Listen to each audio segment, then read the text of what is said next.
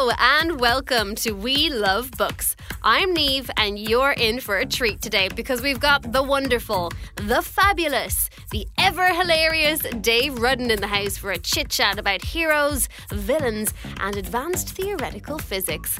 Just kidding, it's all about books because we love them. We love writing too, so don't worry, he's got tons of tips on that, but you know that if you're a regular listener. He is our in-house writer after all. We've got a story sent in to us by one of our listeners, Sophia, and if you want to get in touch or send in some of your own work, the email is junior@rte.ie, but make sure to ask a parent or guardian first. Right, on with the show. Let's find out who are your favourite villains. Ramesses, the 10th pharaoh in Egypt, but never let his people go for God. My villain is Voldemort, because he looks really funny. Mirror from the Sisters Grimm, the master of the Scarlet Hand. I like in Dogman there's a villain that's Little Petey's dad, and he's really funny. Sometimes he's a bit good and sometimes he's very bad, and he steals stuff and then he cares for things that he loves most. My favourite villain is Bean in Fantastic Mr. Fox. Jack Frost from the Rainbow Magic series, because he's a goblin and I like goblins. And the Snow Queen. Because she has nice powers. Yes. I like Hubert, the fat baby. In The World's Worst Children, and because he's funny and he eats a lot and I like eating, so Now on We Love Books, it's time for We Love Reviews. Martin is here today to review a book called Bump Fizzle, the Best on Planet Earth. It was written by Patricia Ford and illustrated by Alina Braslina. Bump Fizzle is an alien sent to Earth from Planet Plonk on a research mission. Or is he? You'll have to read it to find out. Either way, he is in charge of completing grueling reports and taking part in extreme experiments, such as the testing of his teacher to find out if she would be a good source of food for the aliens. Let's find out what Martin thought of the book. The book is about an alien who comes to Earth and describes himself as a normal kid boy. You think he's trying to find people to commune with, but his master wants him to see if humans are tasty. So yes, he has to do a staying quest to trap the master and a bunch of other alien stuff. The book was alright. At the end, the climax felt a bit short and rushed, but it was a bit good. And the book was written like a diary, so it's mostly like first person, which is really nice. So we don't know what the other characters were thinking, so you left wondering, did he do the right thing or not? It was written alright, and there are some good illustrations. The illustrations help the book stand out from other diaries, like Diary of the Wimpy Kid. It is really different because, unlike other alien books, the aliens are good, which makes it unique and different from the other books. And we also get to see his messages he sends to his master, and also the other messages he gets from his master. And he calls himself Bump Fizzle, the best on planet Earth, which signifies that he thinks he's the best, which means that the writer is writing in a way which makes him look good. And the audience, I think, would be a 7 to 12 for with any gender thing. It's not really focused on one or another gender. Now on We Love Books, legend says when he was born, the clouds cloaked over the moon as a purple meteor with a glittering train crossed the night sky, somewhere just over Ballinasloe. It's our interview with a featured author. It's Dave Rudden. He's a hoot and a half. Here you go. Dave Rudden. Hi. Thank you for being here. Thanks for having me. Everyone will know your voice and they'll know your books. Oh, They'll no. definitely know your voice if they've been avid listeners to We Love Books. Which I presume they have, because it's great. Which I presume they have. Yes, because you are our amazing resident in-house writer extraordinaire. Yay! Because I found you and hunted you. And but I was happy with being hunted. I don't know. Yeah, I love doing stuff like this. It's always really fun to like be asked to do something different. So and it's like a challenge to my writing talent to be asked to like be brief in 2 minutes and try and make sense. So what would you say to boys and girls who maybe they would dream of being being a writer, but they can't quite see how a writer, what they do every day or what a writer's job looks like. So what do you do? So I make up stuff. The advice I'd always give to anybody who wants to get into writing is that writing isn't a talent. And it's not magic. It's not something that only a few people can do.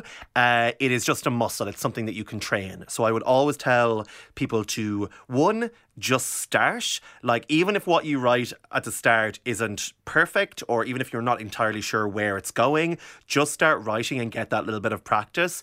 I play a lot of movies in my head whenever I'm bored. And my first sort of writing experience was taking those little movies, which are mostly fight scenes, because that's who I am as a person, taking these fight scenes and writing them down and working out how I would describe something that was visual in my head on the page as text. So just start and have fun with it and figure out what kind of writer you are first before you start thinking about like actually writing a book. And did you write a lot as a kid? I did. I was very into video games. So what I used to do was, because I was a very bored child, is I would write out scenes from the video games. I used to write like fan fiction for the different games that I played. And that was really useful, although I never in my head connected that to actually being an author. I thought I just liked telling stories. I love cool moments in things. And so it wasn't a great stretch from watching a lot of movies or playing games to wanting to come up with my own cool, like, punch the air moments. Like, we all have those moments in, like, action scenes where the hero gets off the ground and they, like, wipe a thread of blood away from their lip and it's all like, the music gets dramatic. And I wanted to kind of recreate a lot of that stuff. And that's kind of where I started, and I just kind of developed from there. You've got 4 books out now. I do. 4 tiny paper babies. When you were a kid, what were your 4 top books? What a mean question. That's a terrible question. Terrible question. Well, you're our in-house writer, so I can ask you the mean stuff. My 4 big books when I was a kid was I know everybody says Roald Dahl, but I love Matilda because it's a murder mystery with telekinesis, and who doesn't love that? I was also a huge fan of Ursula Le Guin. My parents aren't huge readers, but they knew reading was the only way to keep me quiet, so they would just bring me to libraries and I would just pick books with no sort of... They didn't pay any attention to what I was reading, so I read a lot of stuff when I was probably too young to have read it. But I found Ursula Le Guin, who does the Earthsea books, and I was like, wow, this is a really different type of fantasy. It's sort of wild and a bit Celtic and a bit strange, and I really enjoyed that. I was a big fan of Animorphs, which they're not still doing, but they're probably still around, which was this sort of like 5 kids protecting the world against an alien invasion by turning into animals and doing infiltration missions. And it was really like dark and weird and, high concept, and I really enjoyed that. And what was my 4th one? Artemis Fowl. So that scene in the first Artemis Fowl book where Butler takes on the troll was so impressively hardcore as an action sequence. And people forget about that book. Artemis Fowl is not the main character. He's the villain of the first book. And that was something I didn't think you could do with kids' books. And that was really impressive. Do you have a favourite villain of all time? Ooh. I'm asking all the hard questions today, and I know I'm doing it because I know that you have to come back and do writing tips so you won't get mad at me and you can't run away. So I'm going to ask all the questions I really want to ask. I have a lot of favourite villains. I like villains for, I guess, there'll be a little moment a villain does that I really love. So, for example, I'm a big fan of Loki in all of his many interpretations because he's the quick and clever and twisted villain. And he kind of oscillates between being, fun and mischievous and being really dark and cruel. Like, if you look at that old Norse mythology, depending on the version you're reading, it's kind of like, oh, what a scamp. Or it's like, oh, he just murdered somebody using his brother and mistletoe. Yeah, I think if I had to come down on one particularly, I would have to say Dracula. Oh, what a great choice. Because until you read I was given Dracula by my parents when I was 10 because they're like, vampires, you'll like this. And what I didn't realise was the book of Dracula, you're not supposed to know he's a vampire till about halfway through. Obviously now, in 2019, we know that Dracula's a vampire. But in the 1800s, when that book came out, Jonathan Harker goes to stay with this guy called Dracula. And he's like, oh, he's a bit weird. He keeps watching me shaving, but he's not showing up in the mirror. But it's kind of a mystery story. That's how he sounds, Jonathan Harker. Yeah, sorry, he's from Monaghan. How's it going? but it's supremely creepy. It's basically the story, a lot of it is the story of this guy staying in this really weird house and the tension ratcheting up and ratcheting up. He looks at his window and he sees Dracula crawl face down like a lizard down the side of the tower, and he's like, oh, maybe I should leave. And then Dracula, there's a point where, I'm sorry, I'm just going to like whole Dracula chat now. There's a point where he tries to leave in the middle of the night, and Dracula's like, but it's the middle of the night. And he's like, yeah, no, but I'm just going to go back to the hotel, you know. And Dracula's like, but what about all your stuff? And he's like, no, it's fine. I'm just going to go. And then Dracula goes over and opens the door, and there's just 150 wolves sitting outside. And Dracula's just like, you gonna head? And Harker's like, no, I guess I'll stay here. So it's great. And it's just a masterclass in suspense, basically. It is. I was in Marsha's library, fabulous, last week, where Bram Stoker spent a lot of time and did a lot of some of his research and all that kind of thing, and it's so wonderful. Do you have any places that you particularly love to write? So I travel around a lot and do a lot of school gigs and library gigs and festival gigs. And so I've kind of trained myself not to be precious with where I write. I definitely know authors who like need to be at the desk, comfy chair in their onesie, and 100%. And I kind of don't have that luxury. So I love writing on trains because there's nothing else to do. Like the internet doesn't work and you're at a desk, and that actually, I'll get a lot of work done. For me, it's not about hours spent at the desk. It's about the word count that I get done. So if I get 1,500 words done in a day between morning or evening or wherever I can scramble for them, that to me is a victory. So is that your target every day, 1,500 words? Depending on the project, yes. So at the minute, it's definitely 1,500 words a day, but that's maybe 5 to 6 days a week. I don't try and, like, a writer needs their days off just like anybody else. And to talk about your own books. Oh, no.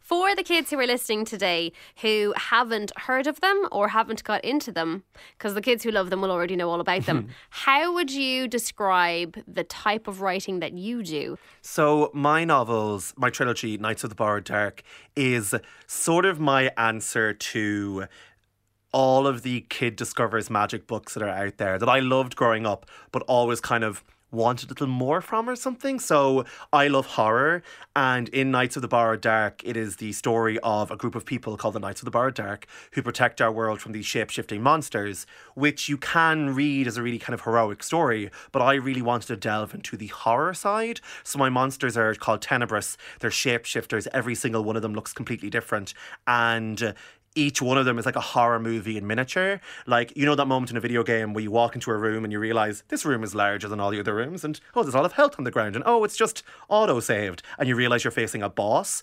Each Tenebrous is in itself a horror story, and I've got one that's hundreds of crows all melted together, all the heads move independently, and it's gross.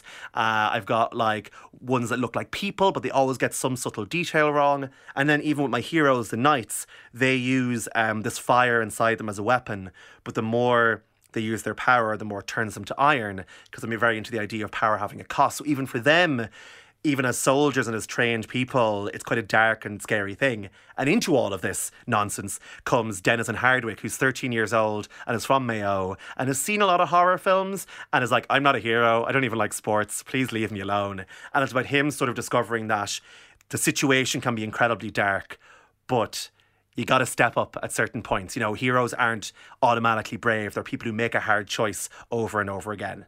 There are jokes. I make it sound really, really dark. And it is. But there's some jokes in there too. What is your absolute favourite thing about being a kids writer? Talking to kids, because they're just the best. I've written for adults, and adults are boring and no crack. They're just like, no, like that. You're an exception. I let you down. No, not at all. You went very high pitched there. You'll do an adult event, and everyone will just sit there and they'll do like the posh clap, which is just like, yes, very good. Now, off to the bank. And adults love the bank. They love the bank. Oh, they love the post office. The bank and the news. Oh, they love the news. They love their news. And like, whereas with kids, I'm a rowdy person when I do events, and I love when the audience are rowdy, and I make it as much about them as it is about me and finding out what they like.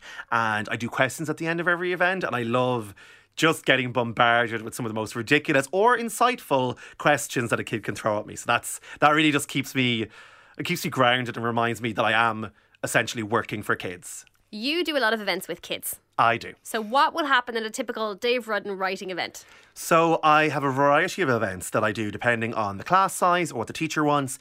But my sort of general event is pack as many kids into a room. So I think the most I've ever done at once is 750, which is in Norwich Cathedral, which was hilarious. I walked into the cathedral and I was like, this is a fancy building.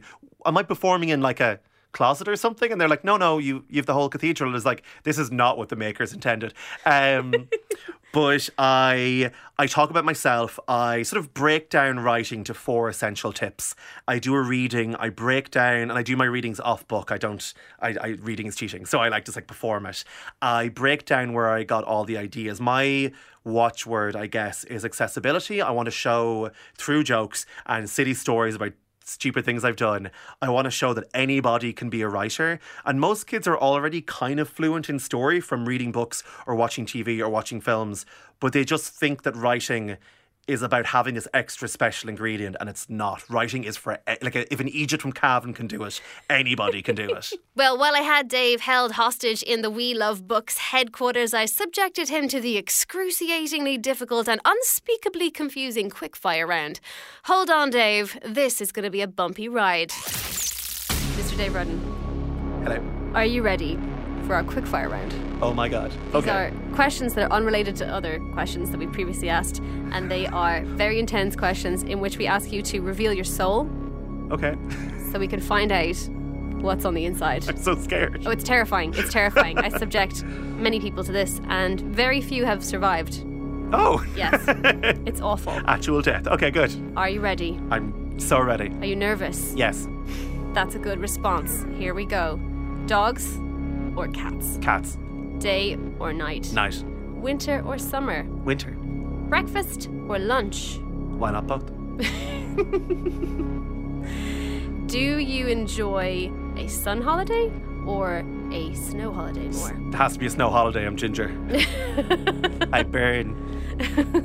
What is your favourite film? Aliens. What is your favourite kids' film? Meet the Robinsons. What is your favourite type of music?